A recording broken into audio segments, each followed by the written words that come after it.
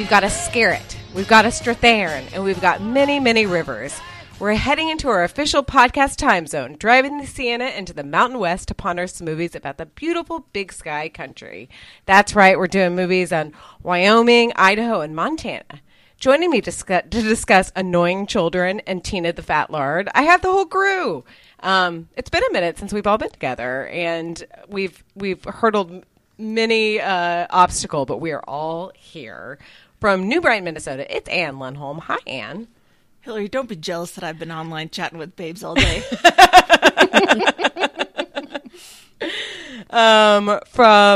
I guess this is a little bit of a spoiler alert from COVID Centralia. It's Bobby Pape. Hi, Bobby. Good evening. Ann stole my line. From Money Pit Studios, it's a Meredith Van Harn. Hi, Meredith. I don't even have any skills.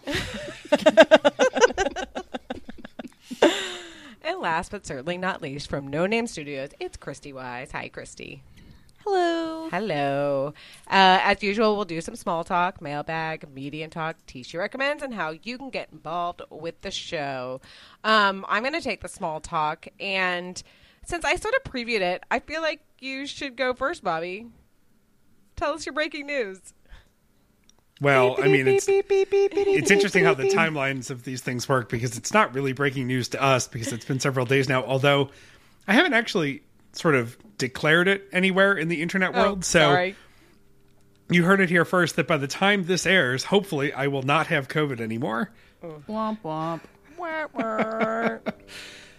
So we are recording Thursday night. Sorry to peel back the curtain, but it helps to make sense of the timeline here. So last weekend, as we're recording this, so just over a week ago, now that you're hearing it, and I assume that you're listening the moment it drops, like good listeners. You better be. I had what I figured was always my annual April allergies, and we've done the show so long that you all know this.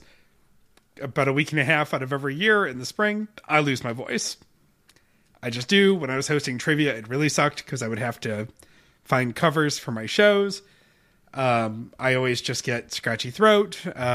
It's usually the first really warm week of the year, and that just happened in Albany. We're back to third winter now, but it's just enough for the potholes, right? It warms up just enough to thaw and destroy all the pavement, and then it refreezes. It is amazing how fast the potholes can form, isn't it? Yeah. Just like a couple of days.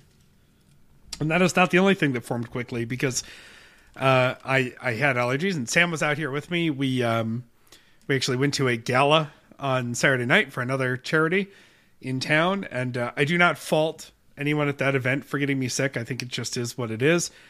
But my congestion persisted like Elizabeth Warren through the weekend, and so on Tuesday morning, I had taken I had taken Easter Monday off. I had taken Easter Monday off because Sam was in town and had the day off because Patriots Day in Massachusetts, and so she didn't have to go to work. Such a And I was sick the whole damn time. And we can't go to work in the office if we have symptoms that could be COVID symptoms, or at least we have to fill out a little survey that says, hey, I don't, I got to do something. So I figured, well, I'll take a COVID swab test just to make sure I know it's allergies. In fact, late last week, I had taken a couple of swab tests because I knew I was going to a big public thing. And I was like, I need to make sure this is just allergies and not COVID. So I swabbed negative, Tuesday morning, positive. And not even like maybe not positive. Like I swabbed it and it was a 15-minute thing. And we've been doing these for work a lot, so I've gotten really good at it. And, I walked away from my desk for a couple of minutes. I came back and it was just like, could not be more pregnant. Yeah, right. Just two very loud lines on the fucking test. And I just look at it. It's like 7:30 in the morning. I'm like, God damn it. And I call my boss. I have another coworker who was out last week and still isn't back yet because we have to wait for a negative test to come back. And I have another coworker who the day before had called out because that person also now has COVID. And I just called her and she's like, oh, Bobby, how are you? This is early. And I was like, it's not a good call. Oh. And then she just paused and she said, yeah, I guessed. calling at 7:30. So, yeah, I have COVID. I am fine. I didn't want to skip this week, mainly because I didn't want anyone to think I was dying if you found out I did have COVID. I have been congested. I've had a little bit of fatigue, and I don't want to use the phrase COVID fog, brain fog, because I don't think it's actually that bad, but I have had like a little bit of loopiness and a little bit of probably just from the exhaustion. From the 420 celebrations. Yeah, I had an all-natural 420 celebration because I didn't need the help to space out and watch Brokeback Mountain. So, yeah, I did text Sam last night and I said, I'm congested and sad now. Foreshadowing for when we get to that movie. Yeah, so I'm isolating in the Albany apartment. I had some Instacart groceries delivered. Turns out, like, there are a ton of stores on Instacart. I had no idea, but you can get Restaurant Depot to deliver on Instacart. So if you need 12 pounds of cilantro or a 2-gallon jug of teriyaki marinade, you can get that delivered to your home. Heck yeah. So I did not do that, but I am fine. I'm still working, and so I have just a lot of Zoom calls and phone calls. And then today I just texted my team and I was like, I will be available in 90 minutes. I am going to lay down. Which was great. I should do that more often. Yes, you should. Yeah. So yeah, I'm here. I'm alive. Glad I'm triple vaccinated and generally relatively healthy because I am incredibly privileged and spoiled to get to say that I have COVID and I'll probably be fine. Yeah. Yeah, that sub-variant So, or whatever we're calling it now has really been ripping through the population up there. So yeah. Congratulations. You're Yeah. in the club. You're getting Well, it over with. I have to say, so I'm missing Albany Symphony concerts this weekend because I obviously can't work the events. Even if I was healthy again, I wouldn't be able to work the events this weekend. But I am planning on going to Vegas at the end of next week for a work conference. And the thought of being about as immune as possible to COVID before I go to Vegas is in the silver linings category. I should say so. Yeah. So You're like, I'm especially strong. Now that airplanes are just bastions of freedom. Yeah. Hey, don't tread on me, man. Oh, Yeah. God. I know I was nervous when I was on the plane last week. There was a guy that came on. This was before the mask mandate was lifted. And there was a guy that came on with like I wasn't explicit, but it looked to me to be like, he was definitely wearing like a gaiter around his neck. And I'm like, in early COVID, it was like things that aren't racist but seem racist, and like a gator Those kind of, don't do and anything. and like kind of a a don't, stretchy fabric. That's going to keep COVID out. and like a don't tread on me or Blue Lives Matter type of shirt. And I was like, I'm concerned that this guy is going to start some shit. Like I have my eye on him. Ugh, I'm sorry, Bobby. That stinks. I'm trying to remember. It was when I flew last summer, and there was somebody who came on the plane with an American flag bandana rolled halfway and then tied around. And so like the triangle was just sort of hanging down over his lips. Good job. Getting ready Thanks a to lot. rob the general store. Dumb. So thanks in advance for all of you who are thinking of me, if you are. And hopefully by the time you hear this, I'm testing negative and back out there in the world. Hustling. That's right. Yeah, you're hustling around your apartment. We were talking about the other night. It's funny. I feel bad that I'm not doing things because, Oh, God. like the apartment's not decorated still, and Sam's been giving me shit. Like I just have art leaned on walls, and like there's cleaning that needs to be done, but I have a built-in excuse. I'm supposed No, to do it's nothing not right the now. time for that. No. Exactly. This is what you say in your most pathetic voice. But I'm sick. I don't feel good. Oh my, Bobby doesn't feel good. Speaking of which, Meredith, you still have a bad Guys, ear. I don't want to talk about it, but I had to bring it up. I went to the doctor again yesterday because I started to feel exactly the way I did when my ear infection started. I got through all 10 days, all 40 billion drops in my ears, and I was fine. And then it started to come back, and I was like, dang it, I better go in. So I messaged my doctor, and they could get me in that same day this time, thankfully. So I didn't have to go to the walk-in clinic. So I went in, and it was kind of an otoscope adventure because the first exam room that I was in, the otoscope had been dropped on the floor and the little plastic, cap thingy wouldn't fit over it. It wouldn't click in. So we had to go to the room next door. And then that one was broken in the same exact way. And I was like, what kind of ghetto ass hospital is this? Oh, it's the hospital where I used to work. And so the third exam room actually had a working otoscope, and they poked and prodded, and I was seen by a resident, and he was like, well, I don't really see too much in there, but I'll have my attending come in and look. And she poked and prodded and was like, she didn't say anything for a really long time and was like pulling on my ear, and it was really hurting. I was getting, ow. Yeah, I was like, I don't like this. But I was also like slightly alarmed, like, okay, what? This feels exactly the same way as it used to when this infection first started. So I would be really surprised if it was something else. But she was like not talking, and she was like looking and pulling and angling and poking. And eventually she was like, yeah, I think it's still the same thing. It just looks a little bit different than it did the first time, according to the notes. So this time they gave me antibiotics instead of drops, which is twice a day antibiotics, so that's a lot easier than 4 times a day drops. So hopefully this clears it up, but I'm a grumpy little baby again. Yeah. Well, it's so annoying when you get like close to being well and then it's like ripped out for like it just doesn't quite get there. And yeah, then, I'm really kind of surprised. Like this happens if like maybe you don't finish your course of antibiotics, right? Because then it'll come roaring back with a vengeance. But that's not the case here. I definitely did. I followed all the rules. I'm a good student. Of course, I'm saving them for next time. Well, there were some left over, so as soon as it started, I was like, maybe I should put them back in. Maybe I should do drops again. But I didn't want to like create super bugs, so I didn't. So anyway, hopefully this course clears it up. But yeah, my ears hurt. Have I'm you sorry. considered it could be a Wrath of Khan situation? That's a good thought. I should have brought that up to the doctor. But that's their job. They should have brought that up to me. yes. True. Well, hopefully this next round knocks it out. Or you're just going to have to get tubes. Or maybe I'll get tubes, yeah. As a 40-year-old.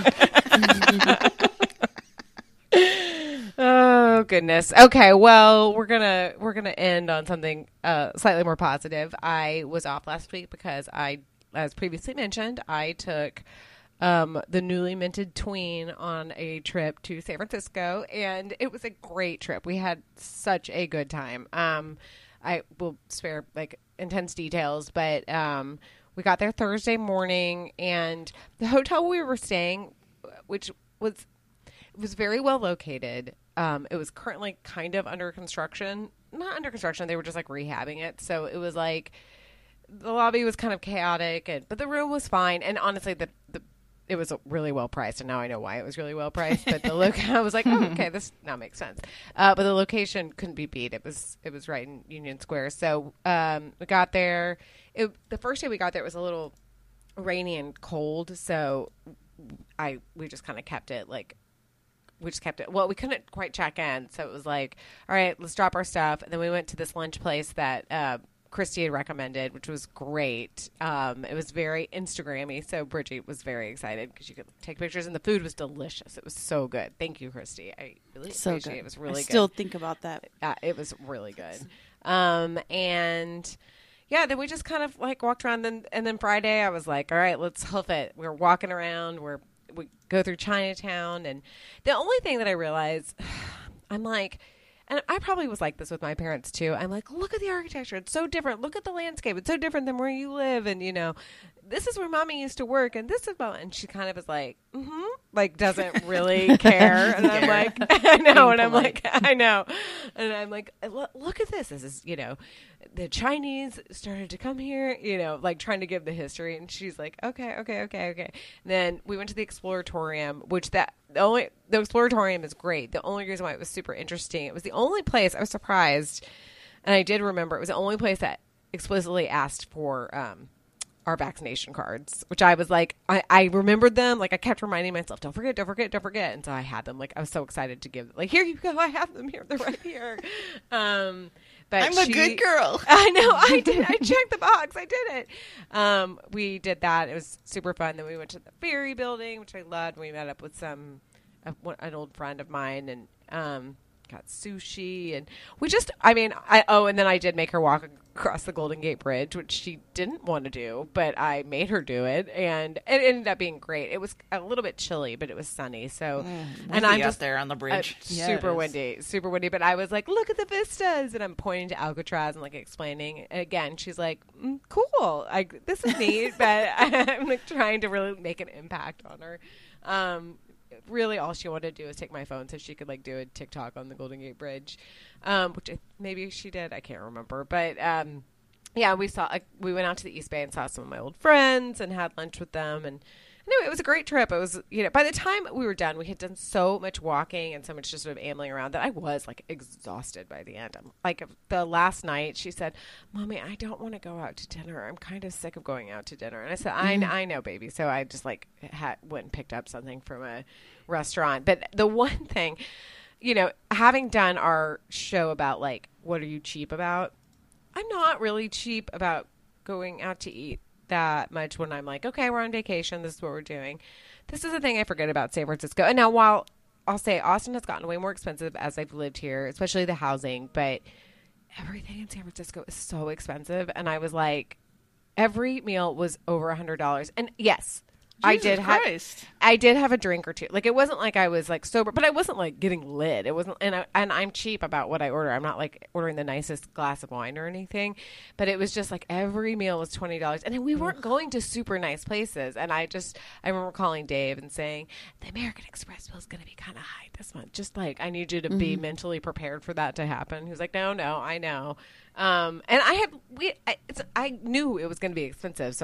But I get to the point where it's like, I feel like I've been spending so much money. For another time, this is way too long of a story, but I will tell my Bart story, which is essentially, Bart still thinks I'm traveling within it right now. So, I'm apparently still in the system, and that will be for next, a little teaser. That'll be for next week of how I'm still traveling in the Bart system, even though I'm in Austin, Texas. But anyway, besides that, it was really fun. We had a good time.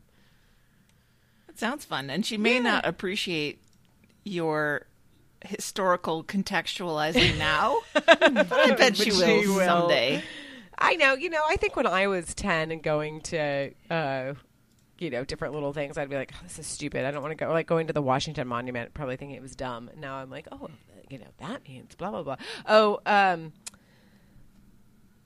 the one thing that I remember that I hated, and I forgot that I hated, I fucking hate Fisherman's Wharf. It is disgusting, and I never want to go back there again. Bridget really wanted to go to Ghirardelli, which of course we went, but I was like, let's just go over there. I don't need to be. My dad was like, you didn't see the seals? And I'm like, no, it's like stinky. It's so gross, and there's like 1,000 people there. I mean, people were out and about in San Francisco, so it was good to see it like thriving, but it was just like so many people, so much humanity. I was like, get out of here. We got to go. So, I mean, I guess you have to see it once, but then I was done.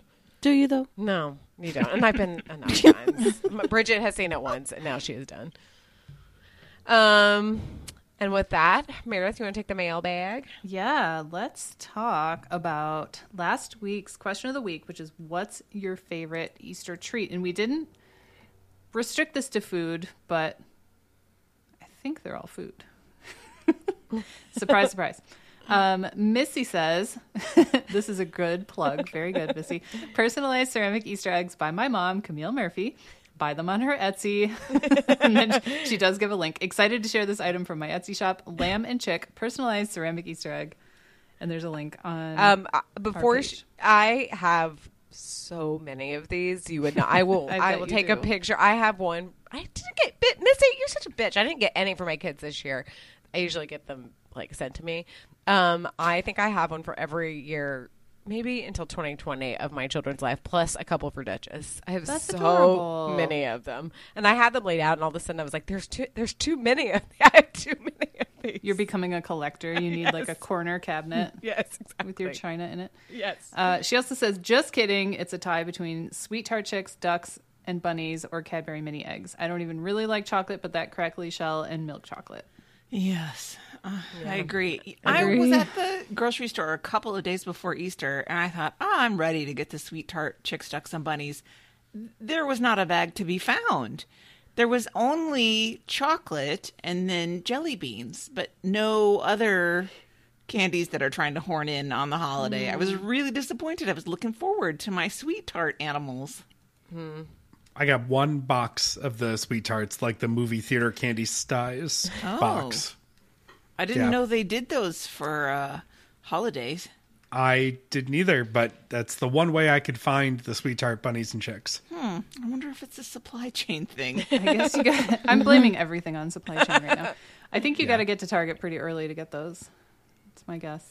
Remember when we were kids, though, and you would find gobs of Easter candy on clearance after? Mm-hmm. I feel like they've really reined in. It's just like how every flight is now absolutely full. Yep. Yeah, I didn't see any. I went to Target on like Tuesday and I didn't see any extra candy. Yeah. I was pretty bummed. Well, what scares me about that is the possibility they're just stocking it in the warehouse until next year. For next year? Yeah, God. That's very possible. Yeah. Lane says, the very specific cheesecake my dad makes called Mother Brandisi's cheese ecstasy. I've experienced cheese ecstasy. Ecstasy. It's a recipe from the mother of one of my mom's friends from my parents' hippie 20s in Chicago, Sunshine Brandisi. This gave me pause because I know somebody named Rainbow who is a hippie in that same probably vein. I was like, I wonder if Sunshine and Rainbow know each other. I went to school with a girl named, and I kid you not, Sunshine Day. Oh, wow. That's just mean. Why would your parents do that to you? Yeah, that's cruel. Lane says he pulls out the same stained 50-plus-year-old piece of paper to make it each year, and that is absolutely part of the charm. Yeah, Heck yeah. love that. Those old recipes are great. Yeah. My mom has tons of those on index cards from her mother. Yeah, there's like grease stains on them. I love that stuff. Yep. Joseph says, my mom would always get us each a couple of these eggs every year, like a normal truffle, but twice the size with a sugary flour on top, and there's pictures. Those look so good. Yeah, I would eat those. Yep. Absolutely. Amanda says, I like Robin's Eggs candy, but didn't find them this year. Another supply chain issue. See? Conspiracy. This is a problem. I blame Vladimir Putin. Yeah. Brandon says, pizza rustica. Back in the olden days, the Italian Catholics would fast 1 meal per day. And That's not eat. fasting. I know. No. That makes me laugh that that's fasting. Well, it's Italian fasting. Not eat meat for the entirety of Lent, the 40 days leading up to Easter. Then on Easter morning, you would have this incredibly rich cheese and meat-filled pie as a brunch dish. And there's a link to it. Ooh, And boy. then 6 hours later, Yeah. you would be in the bathroom. I sure would be. Yeah. That's rough. Callie says, Cadbury mini eggs. My husband bought me a tiny snack pack this year, and then when I went to the grocery store the day after Easter, there were none on sale. And I mean 0. That's sad. That's sad. That's a tragedy. We're It having really this is. universal experience of Yeah. clearance Easter candy shortage. This is the worst tragedy so far. The Anne worst says- tragedy of 2022 of for 2022. sure. Yep, definitely. Anne says black jelly beans, gross. But I promise I'm not trying to be a pill, and my sister loves them too. Christy, Anne are knows you- us. Christy, are you a black jelly aficionado? No. Oh. I figured you would be since you like all the weird candy. Gregory loves them. It's nice to have somebody around that you can dispose those things. The garbage stuff. Yeah. I like black licorice, but not jelly beans. no. Really? That's interesting because usually the people who like black licorice also, because they're very similar. No. Julie says homemade hot cross buns. I haven't had them in years because I'm the only one in the house who will eat them. What do you mean? why? I'll eat them. What's wrong with everyone in your house? That I they don't look see that to so be a problem, though. good. Well, yeah, it's not really a problem, I guess. Kristen just replied with a picture of Easter hunt eggs, racks. I What are can't those, figure out jelly what beans? are they jelly beans? I It looks think they're so. marshmallow Easter. Marshmallow Easter hunt eggs. My sister. Oh, with the little candy shell thingy on them. I'm not Weird. Oh, interested. those are good. I need to zoom in. Individually wrapped. Oh, I don't think I Whoa. know what these are. You just zoomed them in for all of us. The individually wrapped really gets me because Anne, you were talking about it. Was it like it's just like I don't want to deal with these rappers. Too many rappers. Also, then there's evidence. Hey, Yes, exactly. You know what I'm saying? Yes. There's tangible evidence of the sin I've committed against my body. Well, yeah, and then you have to you get reminded of it later when you empty the trash. You're like, Yeah, oh, boy, exactly. I definitely did that. And finally, Anne Louise says, similar to Bobby's Cheesecake Factory friend, my brother spent Christmas break in college one year working at the Honey Baked Ham Factory. I will devour a ham at any holiday party, but not without thinking about how gross it sounded to leave work covered in the glaze. Oh, that is repulsive. That does. I mean, when you work in food service, that's what I had clothes that I would only ever wear to work when I worked in the kitchen because, like, your shoes get covered in eggs and French fry grease. Grease. They just they just smell disgusting, and you're never going to wear those things anywhere steamed else. milk. That was the coffee shop smell. The smell of Yeah. steamed milk. Taco John's mild sauce from my fingertips to my elbows. God. I definitely was instructed to empty the fryer one time without anyone ever showing me how to do it. So I was like, this plastic 5-gallon bucket will surely be fine. Oh no! Yeah, it wasn't fine. I was a child. That's my excuse. Honey baked ham. Side note: we were out running errands. This was before I had COVID last weekend, Or was or at it? least before I knew it. And we drove past the Honey Baked Ham store, and just the longest line. And I was like, of course, it's the day before Easter. It's their Christmas or Yeah. their Yeah. Black Friday or their whatever. It's their Super Bowl. And I've never actually had ham legit from the Honey Baked Ham factory. Sam was amused because they have a sign in the window saying they also sell sandwiches. So I guess you could just go in and get a slab of Honey Baked Ham on bread. That's their side hustle. There's a place here. Well, one, the honey baked ham's pretty good. There's a place here called like Texas Ham or Texas Honey Baked something, and they sell really good sandwiches and really good breakfast tacos. Obviously, Obviously. Oh, I'm not. Of course. I'm sure it's great. I just thought it was funny that, like, oh yeah, right, it's their one big day. yeah. They're like, I The come Saturday back. see a before line Easter. outside of that place Yeah. right before holidays. Yeah. Yeah. I've always wondered how they make it. Them and edible arrangements. Yeah. Because there's absolutely nothing going on in edible arrangements except for like graduation weekends and Mother's Day. Yeah. That's it. I'm like, is that really enough business to sustain them the other 360 odd days of the year? Maybe like Administrative Professionals Day? I'm trying to think of like Suppose. any other situation where you Everybody would get has an somebody. aunt they don't know well enough. Yeah. Yeah, but there is an edible arrangements that was 2 doors down. It still is 2 doors down from my store. And I never once saw a customer in there when I was walking by. It's a front. Maybe it's a fun. I was wondering about that. We got ourselves a little money laundering going on. Much like the sandwiches, though, Edible Arrangements is in that coupon book I do for Buffalo every year, and they do smoothies on the side. Oh, Some of them, what? and I'm guessing Oh, that's that They got to because do sense. something with all that fruit. Yeah. all the That's and all really the fruit smart. that wasn't perfectly round, right? Like you melon ball the shit out of it, but then you've got all this scrap melon left. Right. Smoothie. Scrap melon smoothie.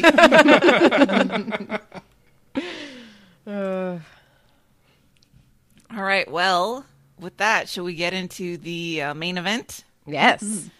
As Hillary mentioned in the intro, we are buckling back up into the Toyota Sienna. So Hillary's driving. Who's Yes. navigating this? Who's the best navigator? Can I use my cell phone? No, it's Oh. It's a map. Sorry. Yep, it's a road map. It's a AAA road map. Do we So have it's a time triptych? machine. I'm pretty good at map reading. I enjoy it too. Okay, all I'll do right. it. Then who's the one who's sitting in the way back, who's disengaged from the rest of the family? Hillary. That's me. No, I'm driving. Hillary's driving. That'll be me. So then Bobby and I are fighting over space. Snacks and radio. Snacks and radio. We're going to have the, Hillary, he's touching me. He's in my space, Hillary. And then like, shut up. And then I turn on like Hamilton and you guys are like, no. And I'm like, shut up, I'm driving. Oh, this sounds lovely. I know. Well, we have made it. We've headed west across the Dakotas, and we are rolling into Montana, Wyoming, Idaho, the great, I guess, western wilderness area. At least through most of these movies that we've picked, there aren't a lot of people in them. Small casts keeps the costs down, I guess. And we have picked 4 movies. Bobby claimed that we picked the only good 4 movies, and so he was just going to piggyback on Christy's pick. I mean, he's not wrong. No. It's almost like he knew he was going to get COVID and wasn't going to want to talk a lot. Well, I did offer you all the 1964 classic Mail Order Bride. Yeah, I Good. think we made the right choice. Yeah, exactly. Well, so how we decided to do this is not in chronological order of release or a time period in which the movie was set, but in a way that makes sense to us. And that being said, let's cry for a while, guys. Meredith, you need to kick us off? Yeah, we thought we would start with the saddest movie on Earth and then Yep. kind of bring it up. So I chose Brokeback Mountain because it makes everyone on Earth cry except for me. I didn't cry. And the homophobic people. Maybe Yeah, they and the don't cry. homophobic. Well, it makes them cry the most, which is It makes kind of the best part. Randy Quaid cry because he like sued the production company, and he was oddly third billed in this, which is He was the boss, the hateful boss. Yeah, you Did had he like not 3 know what? scenes. Wait, why did he sue? because he's crazy, and this He's is like insane. he's in I knew that. that. But this movie actually made like for how much it cost, made like a lot of money. And it was just one of those just sort of slow roll hits that everybody was like, oh, you have to see it. It's really good or whatever. There was this curiosity about it. And he said that the production company hid the fact that it was going to be a hit and they underpaid him. He didn't win. He didn't win this. No, last no, year, no, right? no. Sure, the movie about the gay cowboys. Yeah. Secret hit. They knew it was going to be a hit. He even got to be homophobic in it. Like, come on. Right. Well, if Who's that? anyone Who's on- that other guy? Sam Elliott that also hates gay cowboys. Yes. There's so many people who hate gay cowboys. I titled my notes Brokeback Mountain, an office romance gone wrong. Oh, that's one way to look at That's it. funny. Yeah. It's kind of true. So if anyone, like, there's probably one person on Earth who hasn't seen this movie, but it's Heath Ledger, Heath Ledger, as Ennis, and Jake Gyllenhaal as Jack Twist. What a name. Yep. Jack Twist, Jack Nasty. Jack Nasty. And they are cowboys, and they're going to go up to Brokeback Mountain to watch over these sheep with Randy Quaid as their jerk boss.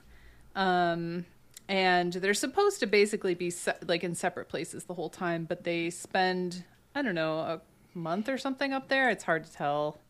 I thought it was all summer. It might have been all summer. There's also a But it got- snowstorm, but they're on a mountain. It got cut Yeah. short for some reason. Yeah, because it was winter. Because it snowed early. Oh, well, something. Yeah, there was There's another something. storm coming. Bad storm, and their sheep got all tangled up with some Chilean sheep. Oh, no, not the Chilean I sheep. know. So Randy Quaid got all mad and made him come down, and Jack's uncle had pneumonia, and it was a whole thing. But so these two were kind of, I don't know, they were reluctant coworkers, and then they fell in love. And the first kind of sign of sweetness is when Ennis is coming back with their provisions, and he comes across a bear in a river and gets vaguely injured. Like he gets, what does he get? Like bucked off of his horse or something. And Jack is like dabbing at his head with a cloth when he gets back to camp, and it was a very sweet little moment. And Ennis, who is this kind of like unable to be emotive in Yeah. any way or feel Yeah. anything. He like takes the rag from him and dabs at his own head, and that kind of is Ennis in a nutshell, I think. This is the gay cowboy version of breaking a heel at the start of the movie, right? Definitely. Yeah. Yep. But they spend an evening kind of drinking whiskey, and it's very cold out, and they end up in the same tight tent, and then they kind of hook up in the tent, and there's immediate consequence in that a sheep gets killed because they weren't watching the sheep. They basically kind of like say no homo to each other and get back to work. But they definitely have a connection, and they kind of can't help it. They both feel like they're straight.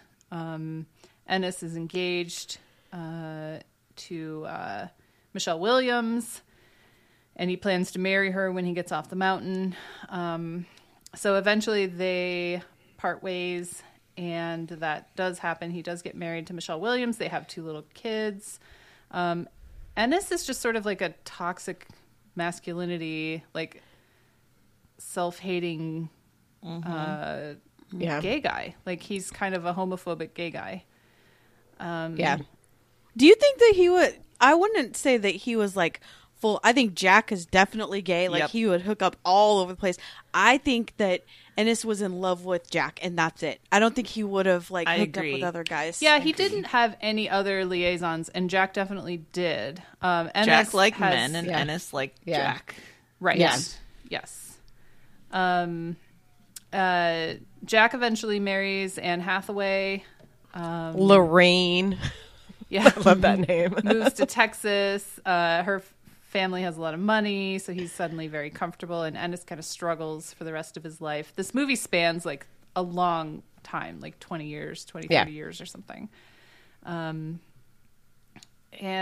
it's just sort of it's a long love story where they come together briefly and then are apart for really long periods of time, and Ennis eventually gets divorced and has a girlfriend who he also alienates. But you know, the kind of saddest moment to me is when they are meeting kind of for one of the last times, and Jack is driving to Ennis, and he's so excited. He's like singing in his car, and he eventually like kind of not proposes to Ennis, but is like, you know, we could be together, we could have a life together. And Ennis is like, there's no way this is possible. I can't do that. And Jack drives back home crying. You know, it's just like, it's just so heart shattering. It's interesting because Ennis is right Yeah. He is right in that they can't have the kind of life together that they want. And he has several examples, including, you know, the old gay guys who lived together on a ranch and got beaten to death. Maybe by his dad. Yeah. Yep. Right. And Yeah. this movie, I should state, starts in the 60s, like 64, I think is when it Yeah. starts. So there's no clearly life not- for them Yeah, as there really isn't. open gay and a life of incredible danger for them, even if they were just quote unquote roommates. If they were just Bert and Ernieing it, it's still super dangerous for them. But Jack's the one who's a dreamer and is like, you know, I think he's more comfortable. Yeah. with Oh, yeah, being for gay. sure. Yeah. Yeah, I mean, he Yeah. goes to Mexico after this encounter and picks up a male prostitute. And there's also kind of an illusion that he has an affair with David Harbour from Stranger Things. Yes. I had no idea. Of Definitely course, did. I did not know that was know Harbour back when I saw Brokeback. I know. I I didn't know. either. Before It's he Anna was David Faris Harbour. and David Harbour. I know. They're at like a fundraiser, I think, in Texas Yeah. with them. She's a Tridelt from SMU. Yeah. I thought of you, thought of Hillary. you. No, I definitely think, it's sad because Jack is the one that's like, no, we can do this, we can figure it out. And he's the one that, you know, they make it like, I think pretty clear that they have this company line about how he died, but it seems to be that probably he was found out or whatever. And he was, Yeah, so you know. there is a scene where Ennis is telling Jack about how, like, and like you said, and his dad was telling them about a gay couple who was basically lynched. And Ennis's dad took him and his brother to see this guy and see his dead body, which is like so Brutal. so messed up. To basically as a warning, like don't do this. And so I think that's kind of what's in his mind this whole time. He's like, this is what's going to happen. And when he hears that Jack dies, his wife tells him that Jack died because a tire blew up in his face and then he drowned in his own blood, but that Ennis kind of imagines him being killed. Oh, I thought that they were showing what really happened, Yeah, that's what not I that he thought, was too. imagining it. Well, I don't know if it was very clear. The only reason why I thought is because the way that she says it is very like Yeah, matter like of reading fact. a script yeah, almost. yeah, yeah. Very rehearsed. Like, this is Yeah. what happened. Yeah, we're not going to actually say what happened because that's like embarrassing to the family or whatever. Well, Ennis goes to Jack's childhood home and meets his parents and his dad. I mean, they seem to know what was going on. Oh, for sure. Yeah. And his mother says you can go up to his room if you like, and he finds the shirt. Oh God, I know, this shirt hanging in Jack's closet from when they had a little brawl on the mountain and got each other all bloodied up, and there's still blood stains on it. And he takes the shirt. Jack's mother lets Ennis take the shirt, and That's two shirts, I believe. Yeah. Yeah. He brings one it inside. Behind the closet, there's Ennis's shirt, and then Jack's shirt is hung over it. Yes. Right. And then I think the last scene is that it's reversed. Yep. It's the other shirt is on top, and so this is their last argument is I wish I knew how to quit you. That's where that comes from. And I then really hate that kind of became a meme I know. because Yeah. it's really a beautiful and heart-wrenching and terrible scene, and then to have people kind of use it as a joke is disrespectful. Yeah, it doesn't feel the same as it did the first time I saw this movie. But the final scene is these two shirts, one on top of the other, and he is Ennis has like tears in his eyes, and he says, "Jack, I swear." And there's a picture there's a postcard of Brokeback Mountain on it. The Jack, I swear, like when he says that like I that. know. Yeah, this Yep. time I was like, I've seen it a couple of times. Like I know what happens. It's not. I mean, it's not that it's not moving, but it's not surprising. But I like it ended, and I was like, Well, Yeah, because Ennis so clearly loves him, and Ennis is Yeah. he has such a hard time showing emotion. yeah. My strategy was to watch the last half of it at the gym on the elliptical Oh, no. on purpose because I was like, "This will keep me from breaking Watch it down in and public, sobbing yeah. in the middle." And I only cried a little, so let's call it a success. It was a win. It was a win. Well, it is. I mean, beyond the story, it is.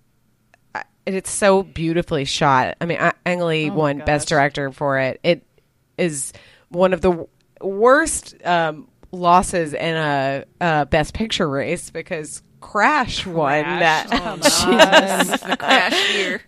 It was the Crash year. But I honestly think Crash winning kind of really more like memorializes this as like such an amazing movie because it's like, why the fuck did that movie win? Which is just, even at the time, I was like, this movie is stupid. Like, this is such a terrible movie. But Ang Lee won, and I, as I always referred to Blank Check, they did a series on Ang Lee, and his movies are it's wild.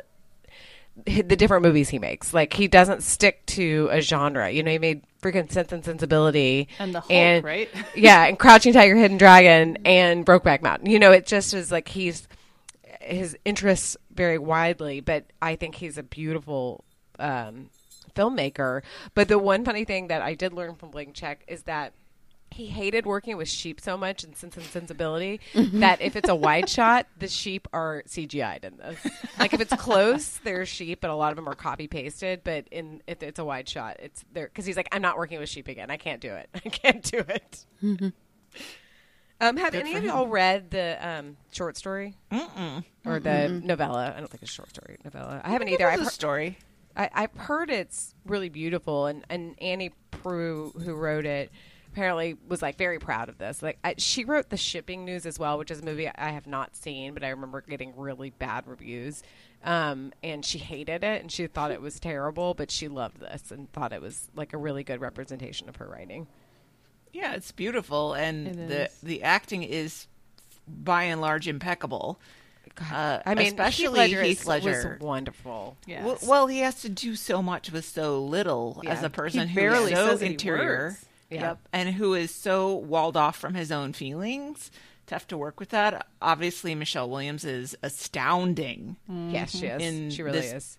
I mean, they can just sit on a close up of her face for 10 seconds and you don't know what she's doing. Like, you couldn't be like, there she frowns, because she doesn't, but you can see the emotions running across her face. It's amazing. I will say, I thought Anne Hathaway is a little bit miscast. Well, she In this was movie- really young. Like she was like, I mean, they were all young, but she was like 22 or something. I mean, I remember being very shocked to see her breasts because I think I'd only seen her in like The Princess Ella Diaries Enchanted. and Ella Enchanted. But I just think that her vibe is a little bit more modern. Yeah. Maybe. Yeah. I don't know. It didn't fit so well. I thought she did better when they got into the 80s. yeah. But the wigs were really distracting to me. She's Maybe the that was only- the point. She's the only one of the four, I believe, that wasn't nominated for an acting award. Well, so she doesn't really have an interior No, life. no, The she doesn't. character She's doesn't. the only time she shows. The only time I thought that I was like, oh, she did a good job, was when she is talking to Ennis on the phone when she's Oh, telling yeah. him, like, and she kind of recognizes who he is all of a sudden, like, oh, and you can kind of see it switch in her eyes a little bit. I was like, oh, she did a little good job there. Yeah. But the scene that Michelle Williams, well, I had gone into, like, I hated her on Dawson's Creek so much. I was Yep. like, ugh, she's so annoying. I hate her. And so when she started to become an actress, I was kind of like, ugh, whatever, gross. I hate Michelle Williams. But in watching this, and now I like her, but in watching this, the scene where she sees Jack and Ennis, they think they're hiding, but they're kissing like very passionately in a way that he has for sure never kissed her. You know, he's Yeah. never Yeah. had that amount of emotion. The way she reacts to it is, I was like, oh my gosh, she's such a good actress. Like, she can't say anything because what is she going to say? And it's the 60s or 70s, and, you know, She doesn't have any autonomy or freedom Yes. or anything. and probably doesn't have the vocabulary also to really say what she saw. But I just thought it was a great piece of acting there. Well, this as a child of a gay guy who Yeah. wasn't out when he had 3 kids and then left his wife. This has always been a really kind of painful story in a lot of ways because yes, it's a love story and it's very romantic and they love each other, but they leave so much destruction in Yeah. their wake. Yep. And that is the one of the huge tragedies of homophobia is that it hurts the spouses so much and the children so much. You know, I don't think that my dad had this exact situation, but I do know for a fact that every time my mom had a baby, he went on a camping trip yeah. that week. Yeah. You know, I don't know what went on. I don't want to know, but it was probably something like this. It was probably an escape from his home life and from this life that he wanted kids, but, you know, it wasn't his chosen life, you know? Yeah. It wouldn't be the way that he would have conducted himself now, certainly. So Michelle Williams' performance was kind of like gut-wrenching for me in a couple different ways because she portrayed the wife role so well, just with her facial expressions. Like there's that scene where she's sitting at the table with her cup of coffee or whatever, and her face is just scrunched up in this exact way that I'm just like, whoa, I know exactly what she's thinking. Yeah. And I actually think Kate Mara did a good job where, you know, she's the daughter. And when he's trying to date Linda Cardellini, I don't know the characters' names. Cassie. I guess she's Alma Jr., which respect for naming naming your daughter after yourself. But she's like, she kind of knows, like, this isn't for you. You know, like, why are you with this woman? I mean, I don't even think she was trying to be cruel to the woman. I just think she's like, this is not going to work. Yeah, I think the quote-unquote happiest outcome for this movie, I would hope that somewhere before he dies, that Ennis has a conversation with his daughter. Well, both of his daughters, I guess. The other one, the younger one, is not much of a presence in the movie, but that he has a conversation where he can talk about this with her and talk about this love in his life and why he took the actions that he did and how he felt so trapped and why he hurt them and hurt their mother. And I don't necessarily see it happening because he doesn't have a whole lot of emotional growth. Man of few words. Yeah. Not a lot of emotional intelligence, I don't think. He was very violent in this movie. He took out his anger on strangers and the people that he loved. Yeah. It's almost like a wounded animal or sometimes a cornered animal. Yeah. Yeah. It's just he has no idea of how to express himself other than to lash out. Yeah. But it is hard when you have to talk through a half-closed mouth.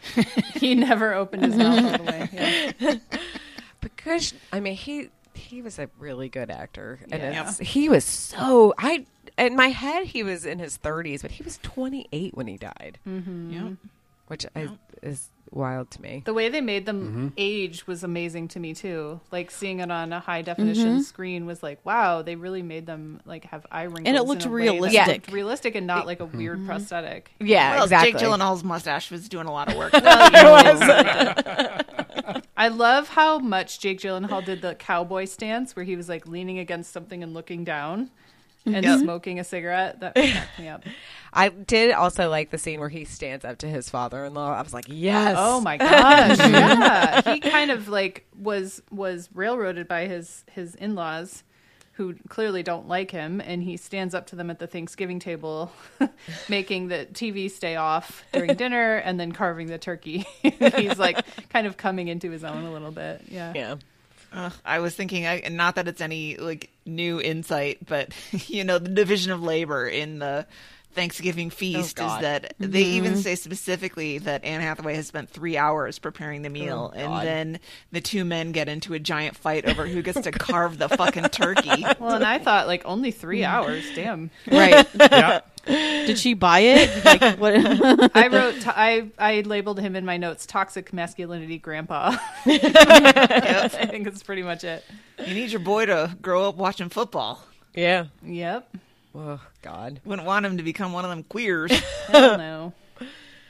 Oh, that's a good movie. Well, yeah, it's a great Sad. movie. It's indescribably sad. Yeah. I think the people who maybe really need to see it in this world Never would. probably Never will. will. No. Won't. No. Yeah, and I remember back in 2005, there was a lot of discussion of are Jake Gyllenhaal and Heath Ledger risking their careers Yes. by Oh, playing yeah. gay roles?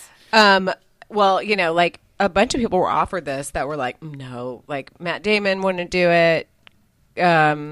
Obviously, Mark Wahlberg would not Oh, God. do it. Oh my God, no. He would never be allowed back in Boston. If he did that. Talk about toxic masculinity. I know. Yeah. But in the end, I think it worked. I think Yeah. they got The right people. Yeah. Did it. I will throw out there, I have not watched it, and I'm sure as you were pulling it up on your streaming devices, you may have noticed it. There is a contemporary opera setting of the same short story Oh. that was done after the movie by a composer named Charles Warren, who just died a couple of years ago. He was sort of one of the great elder statesmen in this, to say old white contemporary composers of the 20th century into the 21st century. And he was quite taken by the film and decided he wanted to set it to an opera. And it was filmed when they did that, which was in 2014. So if you go into your streaming device and you search for Brokeback Mountain, it's probably one of the other boxes that comes up on your smart TV. Oh, I don't know and that I I I didn't even notice that. I didn't looked. notice it. Yeah. If you do it on something like I know I did it on the Amazon TV here. I sound like such an old man when I say it that way, but on the Amazon TV. it comes up from like two streaming services I've never heard of before. But I'll give it a click one of these days and see how it stacks up to the movie. It's either really good or really bad. My guess is that it hasn't been staged again since, so it's probably not great.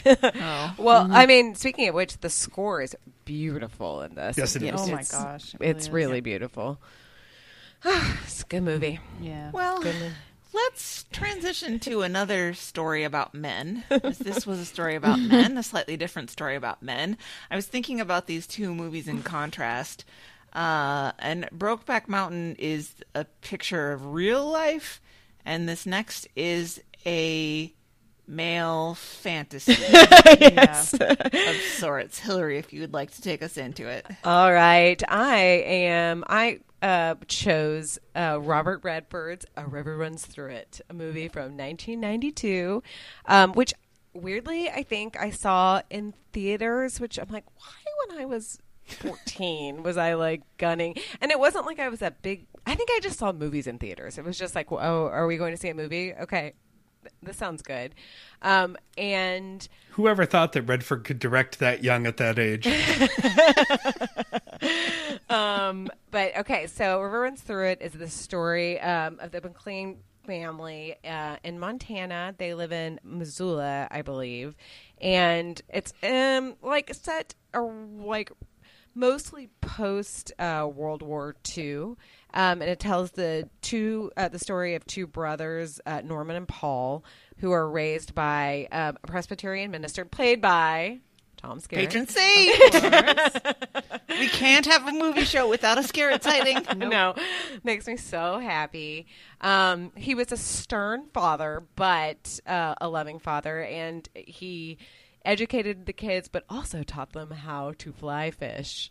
Something that I wrote in my notes, I don't understand fly fishing. Like, I don't. It looks beautiful. I do not understand it at all. I don't understand how it works. Yeah, there are some gorgeous shots of like the line coiling across the river in there. Yes. But I didn't feel like I wanted to try it because No. of that. It seems like a lot of hard work, and he sets it to, what's it called? A metronome or the Yep. Yes. the Lutheran way, right? No, he's yeah. Oh, yeah. Right.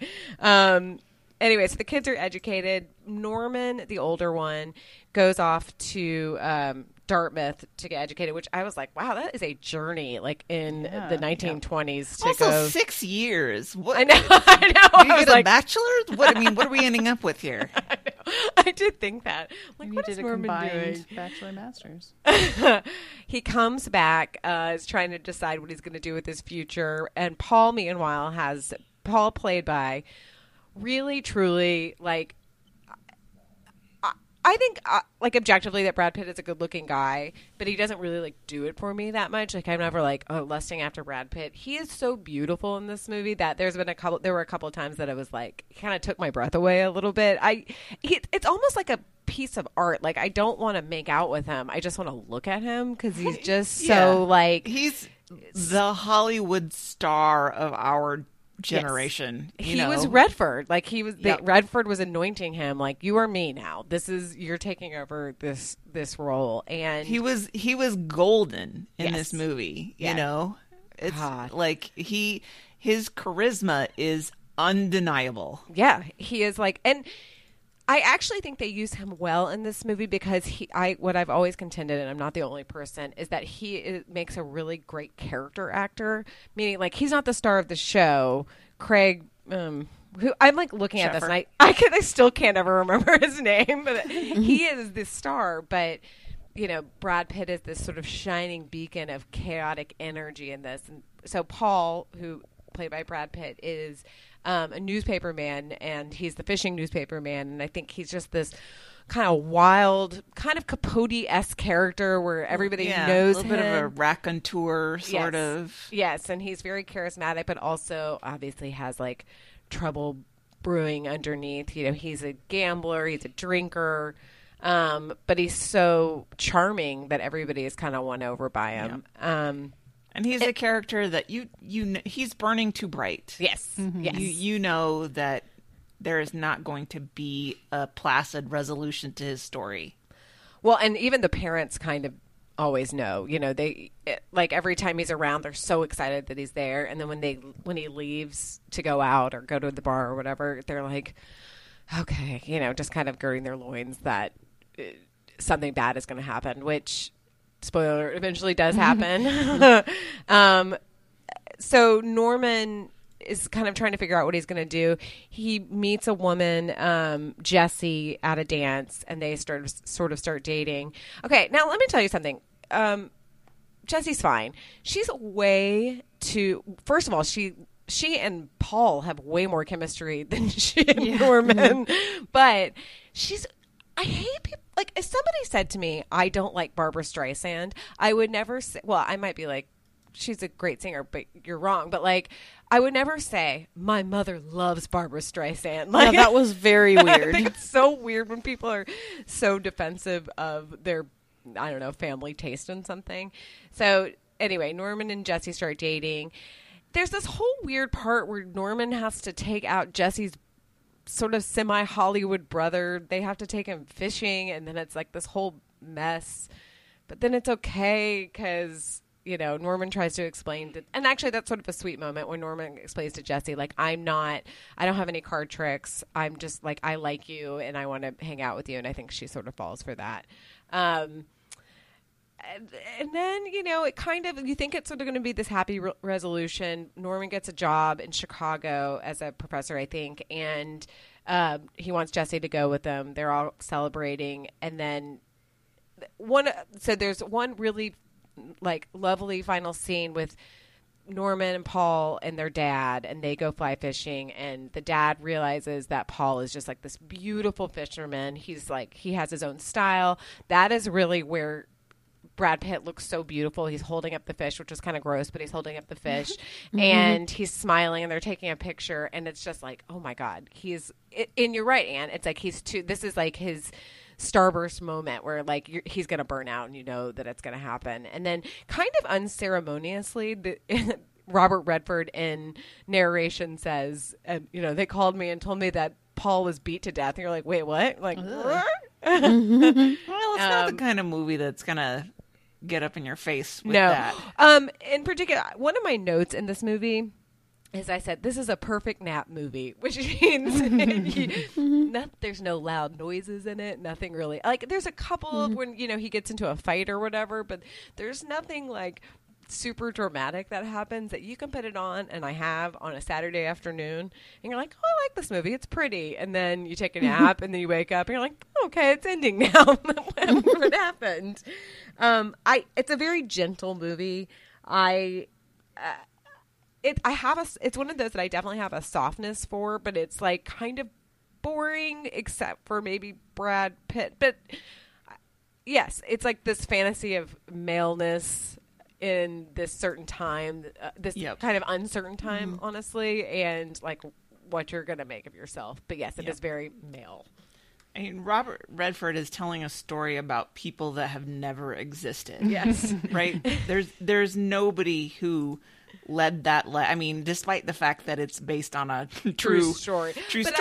I feel like it's sort of, they're writing it like, you know, obviously like mythologizing their family. Right. It's this fantasy of the blessed life in the sort of primitive early days, untouched land, and charmed life kind of thing, and most people's reality was not like that, and that's why I really am fascinated by the contrast between A River Runs Through It and Brokeback Mountain, because Brokeback Mountain tells a story that is so much more real and more grounded in reality than this kind of golden glow. Well, and also if you think about it, like in Montana, I mean, I guess they're setting it mostly in the summertime, so it's like, oh, this is nice. I would say, I've never been to Montana. I would like to go, but I would say that probably 75% of the time it is very cold and not idyllic to go, you know, fly fishing all the time. It doesn't seem like it's that kind of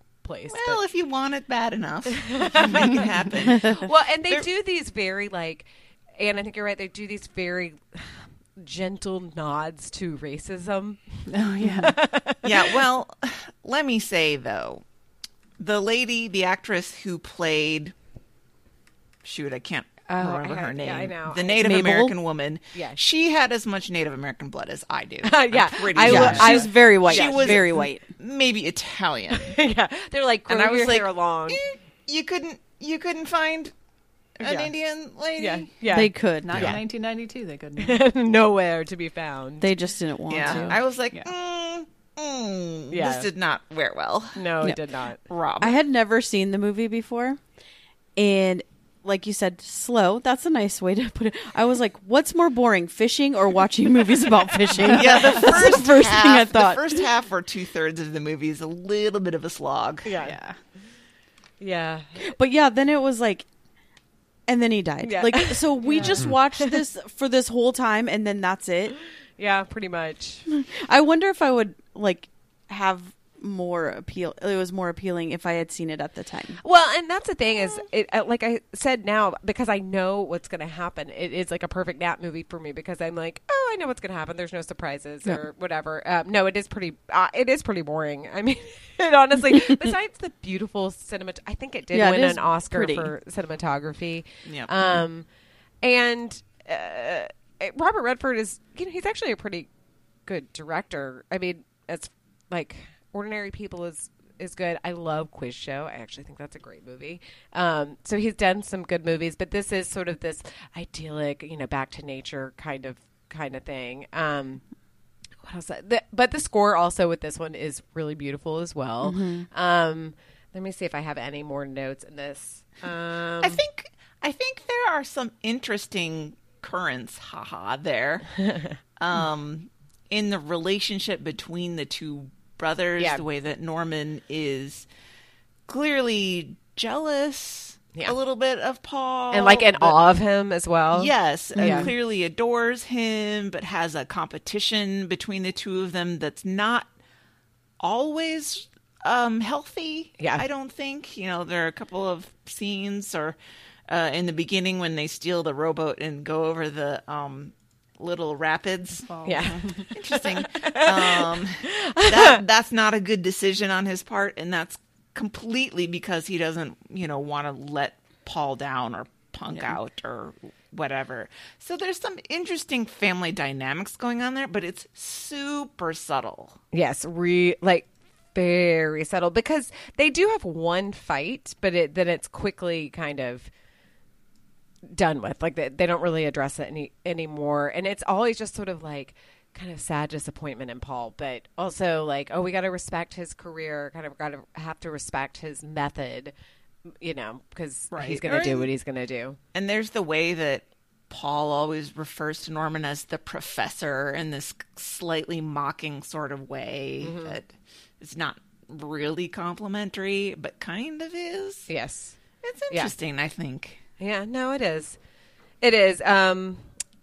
Finally, I've totally forgot, even though I'd seen it recently, that I forgot that there's a tiny Joseph Gordon-Levitt at the very beginning. he's Joey so Gordon-Levitt! And introducing Yes. Joseph Gordon-Levitt. And introducing. I wanted to make sure we got that in there. He's so little. He looks exact same, though. Like, you can Yeah. spot that face Oh, from yeah. a mile away. Even though he's like 11 or 10 or I don't know, I didn't look it up. It's like some people look one way as kids and then they grow up as adults and they look like totally different people. No, but he he looks looked the same. absolutely like himself. Yeah. I've just been watching him in that Super Pumped show. Oh, right. And so he is a very different character, but I'm like, oh my gosh, he's exactly the same. I know. Yep. He is. Anyway, yeah, thanks for slogging through my Nat movie with me. The first half was a little tough, but the second half went down more easily than I expected it to. Yeah. So Yeah. I did not mind. watching Montana's that at all. beautiful. It's a beautiful place. It's a beautiful movie. Yeah. So Yeah. I was happy to watch it. Well, from one kind of river to another kind of river.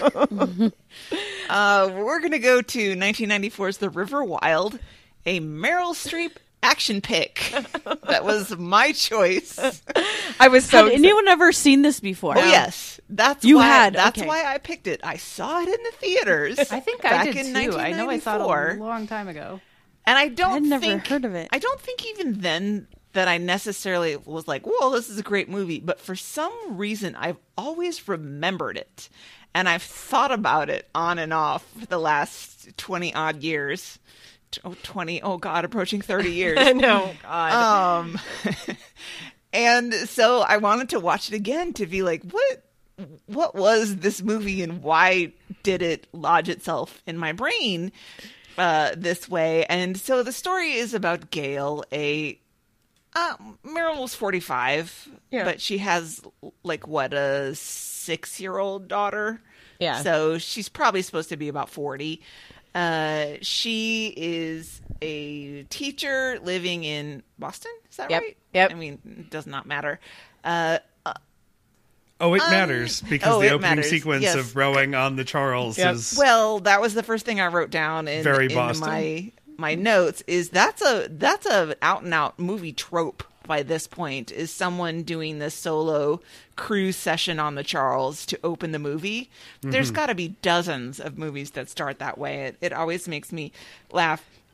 And then this movie's liberal use of "The Water is Wide" folk song over and over. Oh my God. And over and over. What a tortured abuse of the public domain. I know. Well, when you don't have to pay for it, you're going to make use for it. So anyway, Gail is this Bostonian. She's married. It's a rocky relationship with Tom, David Strathairn. Things are not Honestly, going. I thought they were divorced. I Introduced. he's I thought he was coming to basically see the kids. Yeah, he's basically a workaholic, and she can't get him to engage in the family, and they have this delightful son, Rourke, who was, I think, way less annoying Joseph Mazzello when he was at Timmy in Jurassic Park. Yes. He was cute in Jurassic Park. I Yes. don't know if it's because he's a couple of years older or whatever, but whatever, he's like 10 or something. And Gail is going to take Rourke on this rafting trip down one of the big snake, little snake, whatever, yeah. rivers in Idaho, where she was a river rafting guide. She wants to, the stated reason, it's going to be his birthday. She's going to take him on this trip. They're going to raft the river. She wants him to see it and experience it before it gets all polluted. And Tom's supposed to go, and then he has too much work. And then at the last minute, he shows up with his laptop. Because he's going to work and raft, I guess. And I have to ask, who brings their dog on a rafting trip? I can't even. Don't understand. They got Maggie the dog all crated up. So they're in for this wonderful time, and Gail and Tom are not really doing so well, and they're beginning to talk maybe about divorce. And then part of the way down the river, they meet Wade and Terry, played by Kevin Spacey in full creep mode. No, Kevin Bacon. Kevin, well, you could get creep mode either way. Yes, thank you, Kevin Bacon. Boy, what a swap And- that would be. John C. Reilly, a young John C. Reilly, as two good-natured strangers who really don't know what they're doing on the river and kind of get hooked up with Gail and Tom and Rourke, and they make a little pod, and they're having a great time, and then turns out that Wade and Terry aren't such nice people after all. And they are, in fact, bad guys who robbed the cattle auction and killed somebody there, and they are making a slow speed getaway down the river while everybody thinks they have jumped the border to Canada. They are, in fact, rafting down the Snake, and they will disappear with their green duffel bag of money, and nobody's any the wiser until they are possibly maybe double crossed by their partner who kind of knows the river, and they kill him and take Gail and Tom and Rourke hostage to run them not only down the river but through the Gauntlet, which is a legendary set of rapids that people are not even allowed to attempt to traverse anymore. Gail did it as a teenager, but she knows that she can't do it now. As Benjamin Bratt tells us. Oh, young Benjamin Oh, Bratt. he This was was such a before baby. Law and Order. Ranger Johnny. I was like, his okay, shot. can he be playing a Native American? I looked it up, and his mother is Peruvian Inca.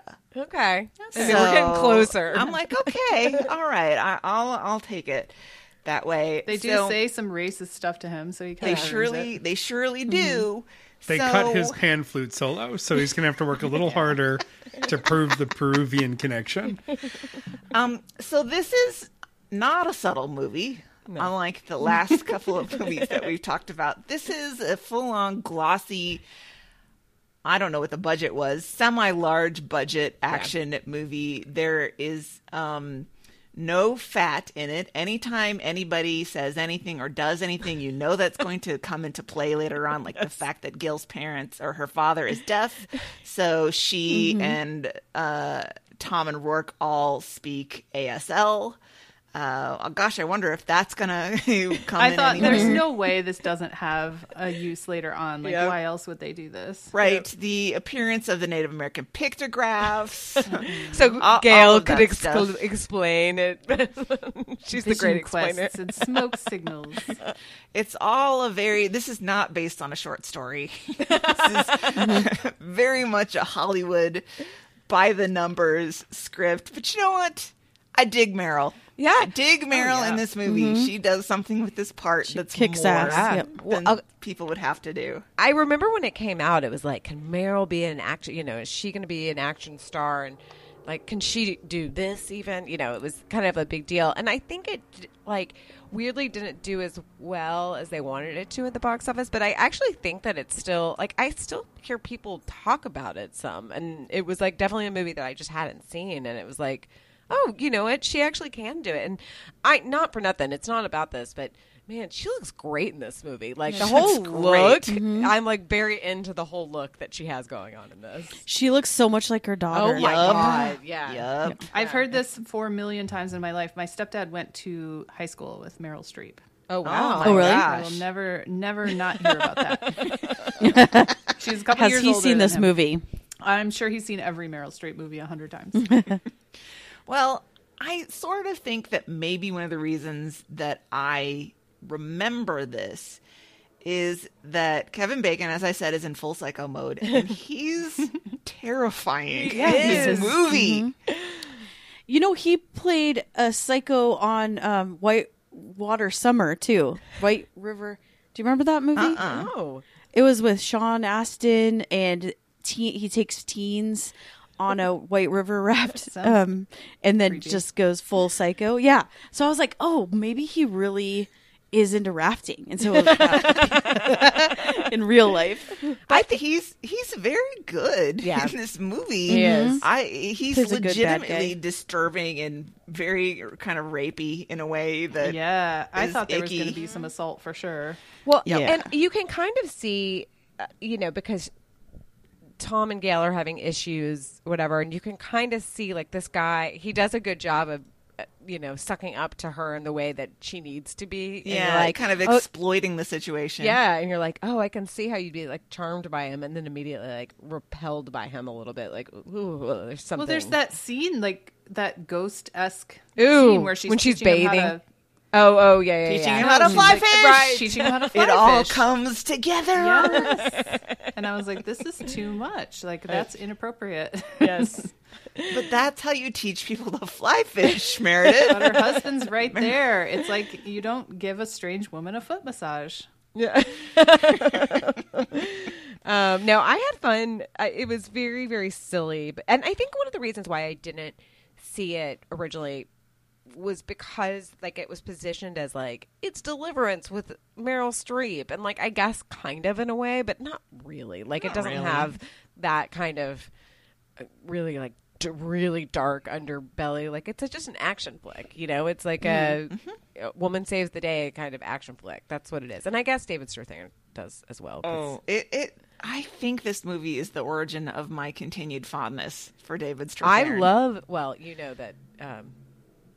I love David. Oh wait, but did you know also? This is another little trivia. David Strathairn's son and Meryl Streep's daughter were briefly married, like briefly, for like 6 months or something, and it was like pretty recently, like in the past couple of years. Everybody was like, "Oh, that's so great." Oh, never mind, it didn't work. But yes, he was also in Sneakers playing a blind man. Which Yes. whenever I love him sort of running around in the wilderness getting his MacGyver on Yes. as he sets up the trap Yep. to catch them coming down the river. I think that's great. And the best relationship development in the movie is between Tom and Maggie the dog. yes, Yeah. they really Yes. bond. She finally listens to him. Yep. First Although time she obeys him. I refuse to believe that dog jumped off a cliff. No she would way. not. No. I refuse. It just did. It doesn't. Dogs are too smart No, for a that. dog would not. My sweet old Molly would do anything I said. I don't think she would have done that. Also, she hated No, water. she's like, but she wouldn't fuck you. No, yeah. She's like, I have a sense of self-preservation, so no, thank you. Yep. But it all works out with the bang up Hollywood ending that you would expect. Kevin Bacon's death scene was something to behold as he's like he worked that With for the all money. it was worth. He's Well, floating she down really the river. hesitated for a long. I mean, I saw this movie a real long time ago, so it was like almost watching it for the first time, and I was like, "Shoot him! Shoot him! Shoot him!" And she's like pointing the gun and like thinking and thinking and thinking, like, "Come on!" It was like very possible that she wasn't going to do it. Yep. But then he's like in Jesus pose on the river, and his like eyes are bugging out of his head, and like, I thought it more. so silly. I was like, he may as well have like X's over his eye. Yeah, it was hilarious. Oh no, I enjoyed it. And of course, this traumatic experience resolved all of Gail and Tom's issues. They are now happily married. They're making He stopped out at the end. working all the time. Yeah, They were like nice everything. how that happened. They were like really making out at the end. Like Yeah, they kind were. of, like kind of. I was like, wait, is that the end? Like Well, they're there just was like a French little bit of kissing. a romance. Like she was like, "Are you making a pass at me?" And he's like, "We're basically so estranged that I guess that's what it is." But then they got interrupted, so maybe there was some tension building up. Yeah, some sexual tension building up. So I would say, all in all, not a bad way to spend No. the afternoon with a dumb movie. No, it was fun. It was the Yeah, it was it was the fun. only one of these that I hadn't seen. So I, on my San Francisco trip, because I'm bad at pre-planning anything, I hadn't watched any of the movies, but I gave myself a pad day. So Monday, I was like, you know what? I'm starting my day with The River Wild, and then I'm continuing on. It was a great way to start my day. I was surprised, though. I had to stop in the middle. When Gail and Tom have now realized that Wade and Terry are bad news, and they decide they're going to sneak off, grab the raft, and so they have to pick up Rourke on the way. And he's like, "No, I want to go with Wade. I hate you. You're the worst."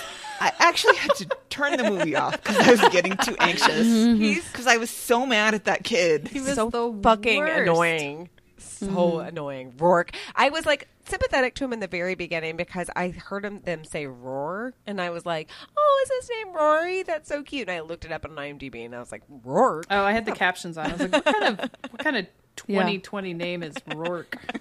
1990, whatever this was. Oh God, God love Meryl. She's great. Yeah. Mary Louise. She can do anything, She really more can. or less. She really can. Well, I suppose the logical place to conclude this is with the best movie on this list. We should picked by get Christy. into our internet bought time machine Yes. and travel to 2004, but it seems like 1989. But also, this is the most 2004 movie that I have ever seen. Where I'm like, I feel like I am in 2004 with every line totally. spoken. Yes. So I picked this movie because I loved it. I saw it in the theater at least 3 times. I had moon boots. I was like all in at least 2 t-shirts that were Napoleon Dynamite themed. Vote for Pedro. Vote for Pedro, and then just a red one with him on it, and it said like I have skills. Like We still say your mom goes to college like to each other several times, like yes. even before we So- rewatch this. We watched it, and I was like, Elliot is gonna love this movie. Okay, so we are watching it as a family, and I was like, you can stay up on You're the like, school I'm a night, and cool we're gonna mom. watch it. This is a holiday movie. Halfway through, Elliot was like, was like rocking back and forth. I'm really stressed. I don't like this because it's so cringy, and Yep. like people It were is. so mean to him, and it just did not like it. And then also was like, why is this popular? And Jeremy and I are cracking up because he loved it just as much.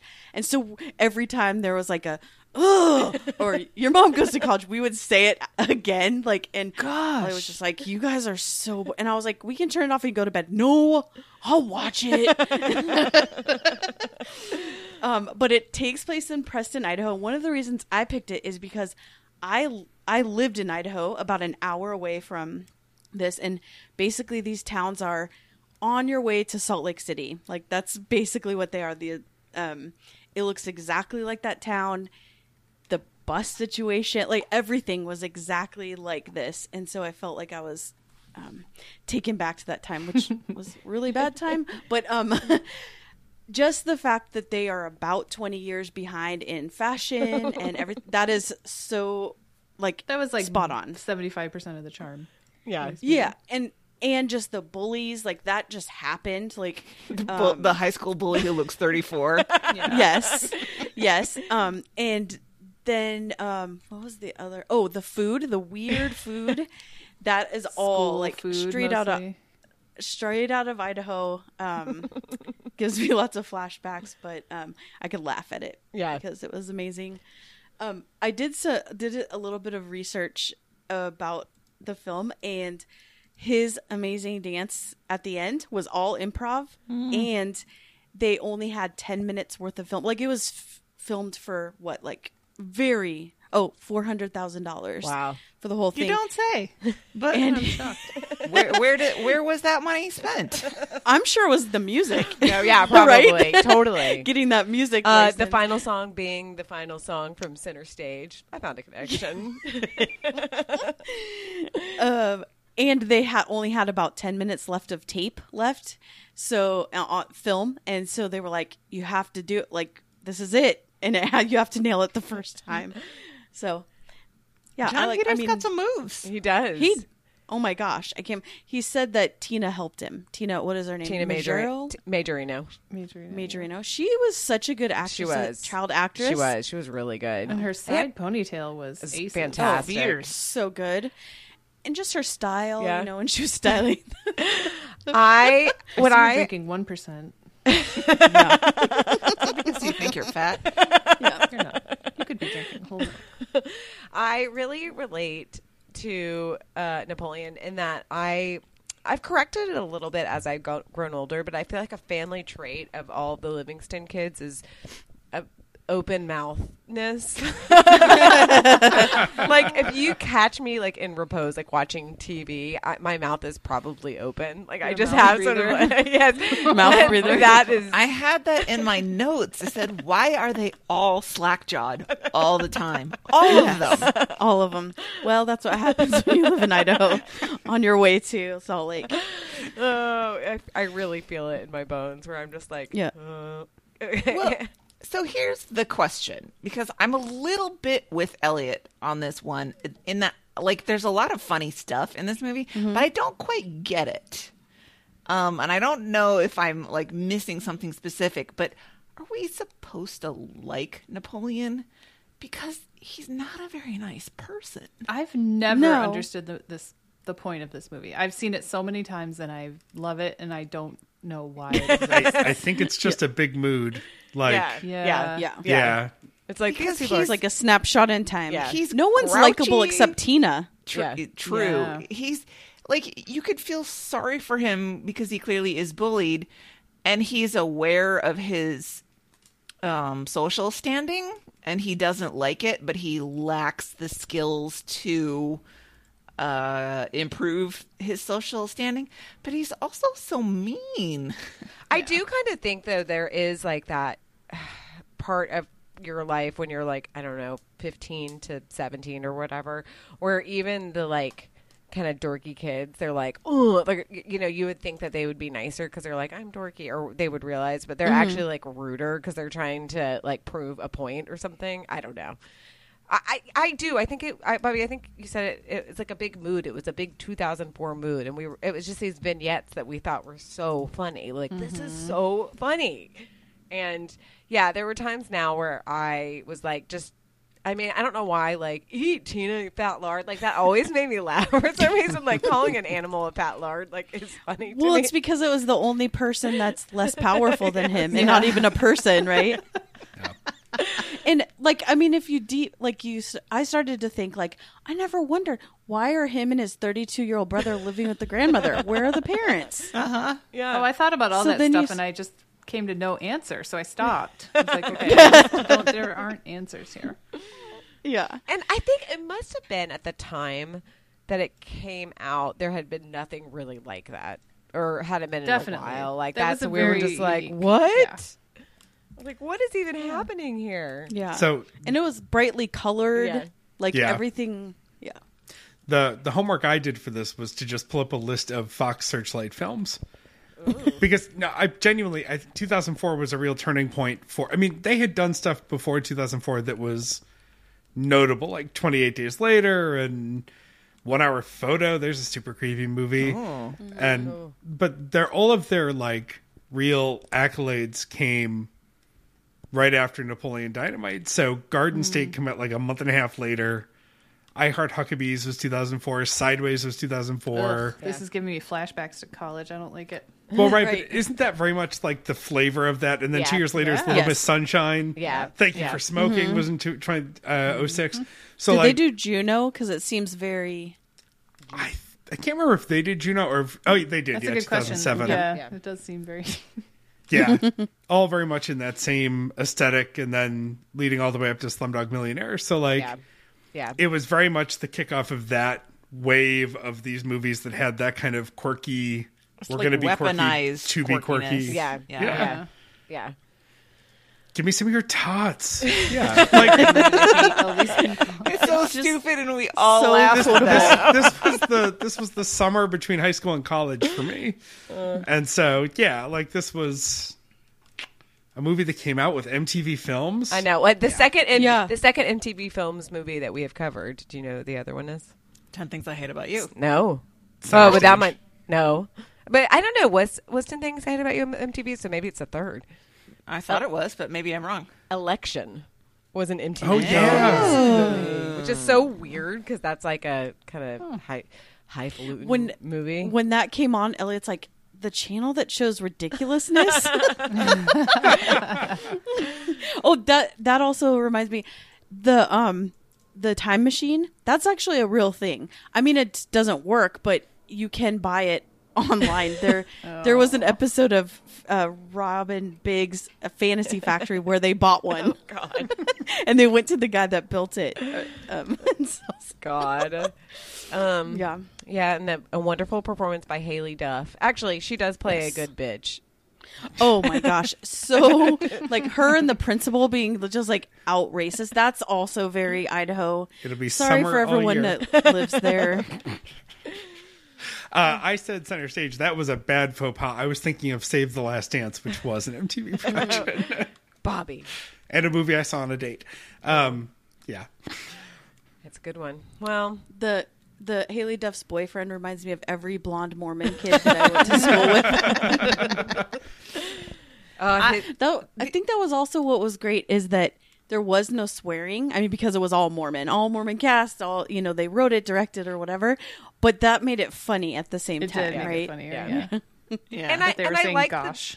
I like that they didn't kiss at the end, even though it's implied that like, oh, maybe they're going to be boyfriend and girlfriend, but they're just playing like tetherball or whatever. Yeah, they're both so awkward. I don't know if they'll ever kiss, even if they get married. There is a sweetness to the core of Yes. this movie, Yeah. but I don't think it's them. I think it's Kip and LaFonda. Yes. Oh, yes. they were The so fairy great. tale True indie. love. Yes. Yeah. And Yes. and it's a really nice thing that this guy is a.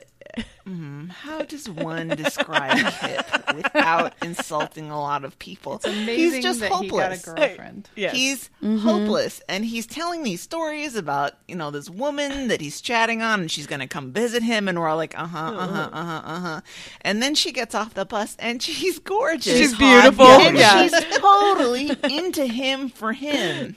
Oh my God. And for some reason, the version that I watched, it didn't have their wedding on it. Same. Because that's my favorite part is when he sings the song that he After wrote the for credits. her. Oh my It gosh, didn't that's have it. right. I watched Mine didn't all either. the way through the credits, and it wasn't there. That's weird. It was there for me on whatever streaming platform I don't remember what I watched it on. Oh man, that was the But best I part. love that scene, and like her family, whoever the male relative is, like sitting at the wedding, Head and buried is, in his hands. oh yeah, he's like, what the fuck is this? And they're so happy together. Everybody gets their happy ending in this movie. Yeah. of Even Uncle sort. Rico. Oh, yeah. my God, Uncle Rico. He was such a creeper. I forget what the actor's name is, but of course, best known for his seminal work as Laszlo Hollifeld in the Val Kilmer 1985 movie Real Genius, which we will be watching at some point. Oh man, no, but this was the last one that I did watch, and I was like, this is it's like such a dumb movie, but it's kind of, and it doesn't make any sense. Like, since when do high school elections have a skit component? Yeah. I know. At the last minute. I feel so. The one thing about the cake, remember when he asked her out with the cake? That's very Idaho. Like you, that was something when I moved there. I was like, what is happening? Like, everybody, before promposals were a thing, they really got into it in Idaho. You'd make a cake for asking someone out on a date or to the Tolo dance or like all of that. What's a It was Tolo very dance? Weird. When the girls ask the boys. like a Sadie Hawkins kind of. Yeah. Got it. And then, gosh, what were we just saying? Gosh. Because it was very, it's just very, very weird place. Yeah. Well, I have not been to any of these states, and Idaho might be low on the list, but I really do want to go to Montana and Wyoming. It looks really pretty. They all look beautiful, Yeah. honestly. I would go to any of those places. Yeah. I have Yeah. been to all of them simply on a week-long summer school field trip that I Wow. did before ninth grade for earth science, and it was a geology field trip. So we went to Yellowstone and Grand Tetons and all of that stuff, and it is absolutely stunning country. Yeah. That is like so sparsely populated. Aren't there pretty parts of Idaho? Oh, there Yeah. are. It's just the people. Right. We're watching Wayward Pines right now. I watched it when it first came out, and I'm making Gregory watch it now, and I think it's set theoretically in Idaho, and it's beautiful. Yeah, there's like beautiful rivers and Mountains mountains and and yeah. Well, as sparsely populated and maybe not a ton of movies that are from this area, I actually really enjoyed watching all of these movies. I mean, too. I actually thought we had a good spectrum of like very serious and sad to obviously like very silly and funny. And I enjoyed it. Thought it gave a good spectrum. And don't forget the action blockbuster. And the action packed blockbuster. No, it was fun. I was not bored. I mean, I know River and Surd is boring, but but I wasn't bored through any of them. I enjoyed them all. Agreed. Yep. Well, that takes us to our question of the week. And Bobby claims there's only 4 choices, but I bet you guys can come up with some more. Yeah. What movie makes you think of Montana, Wyoming, or Idaho? I'd like to know. Yeah. And how quickly will someone answer My Own Private Idaho, which none of us chose to watch. I know. I've never seen it either. No, me neither. Yeah. Me neither. Well, Next road trip. Yeah. Okay, I guess that brings us to Tishi Recommends. I have been dying to talk to anybody about the Netflix show Old Enough. Have any of you watched this? No. No, I haven't even heard of it. I'm looking it up right now. It's adorable. Uh-oh. It's a Japanese. If Christy hasn't heard of it. I know. know. This is a problem. Well, I feel like a lot of people have been talking about it on other podcasts I've been listening to. So this is a Japanese Wait, show you that's listen been to other podcasts? a couple. Freedom was talking about it, and that's what I mean by everybody is talking about it. This is a Japanese show that has been airing in Japan for a really long time, but it just came to Netflix a few weeks ago. It's called Old Enough, and it is 3 to 6-year-olds going on errands by themselves. Oh, it's Old Enough! Exclamation mark. From 1990. Yeah. I've It seen is- a clip from it, and it's so cute to It watch is these. the cutest thing I've ever seen. The episodes are very short. They're like maybe 12 minutes. So it's very good, like eye bleach, because we've been watching a lot of bad and or scary shows lately, like Babylon 5 and Supernatural and stuff. And I get real spooked real quick. And so sometimes it's like, okay, before we watch X-Files, I need to like clear the cache. Like I need to watch something sweet. And so Old Enough is the perfect little antidote to this. And it's these adorable little Japanese children who are sent on errands by their parents, and they go by themselves or maybe sometimes with a little friend who's also a tiny child, and they like walk around the town by themselves and like buy curry or buy like fish or something for their parents and bring it back. And there's a camera crew that follows them, and they have like a safety crew as well, I think, who like make sure they don't get hit by cars, but for the most part like they're handling it themselves. And it's interesting, like it's adorable on its face, but it's also really interesting because we definitely don't allow kids to do that stuff here. Right? Like we're so afraid that they're going to get abducted or something, or hit by a car, but like they are like teaching these kids how to handle this stuff, I assume, long before this. So they know the shopkeepers and they know the way and they know how to deal with traffic and they know how to wait for cars and things like that. And there's like, I think it might be the first episode, the kid has like a little flag that he holds to like show cars that he's crossing the street. It is the cutest thing I've ever seen in my life. So I'm gonna have go to watch check it them out. all. Yeah, I will. Netflix, you said? Yep. Okay. Love it. Old enough. I'm watching. It's been a while And since it is subtitled. It's in Japanese. It's subtitled. Ugh, I'm out.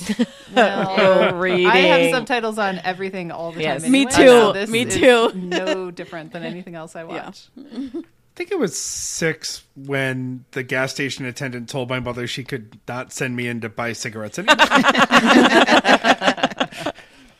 I wish they had a camera on you. That'd be so cute. You're like, can I have some Definitely- Pall Malls, please? Oh no, she was a Marlboro 100s. She Okay. had you taste. put them in your briefcase. And took them home. Those long, skinny ones, they're better for you. They're healthy. All right. If you would like to get involved with the show, go to thisshowhaseverything.com. Go to our Facebook group, which is T-She or This Show Has Everything on Facebook. Show Twitter is T-She Show. Email us at tshishow@gmail.com. And you can send us a voice memo there too. Or fax Bobby because he's at home sick at 617-354-8513. That was everything. Yeah. Oh, wait. Okay, but wait. That wasn't everything because, Anne, I forgot that I was going to tell you the line from River Wild that reminded me of you. It was, I don't think you know me well enough to tell if I'm anxious or efficient. Yeah. And I was like, that's Anne. Good. Yep. Perfect. Okay. I'll take it. You're efficient. That's what you are. I'm both. Also anxious. Yeah, I was about to say.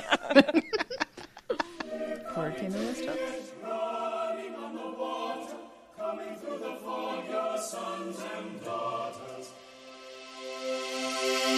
Let the river run, let all the dreamers wake the nation. Come, the New Jerusalem.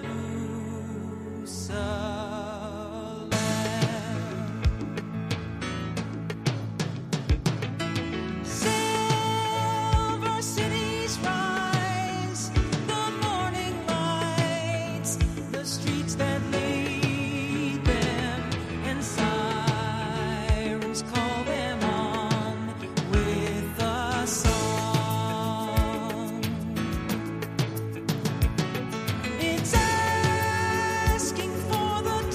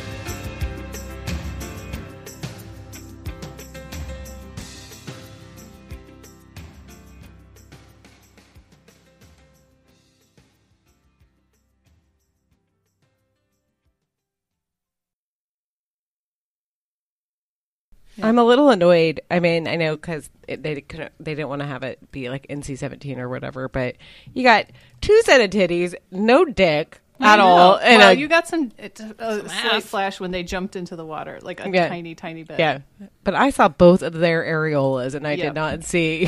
I know, it's not fair. All right. I'm not going to put that on the beginning of the show. I dare you.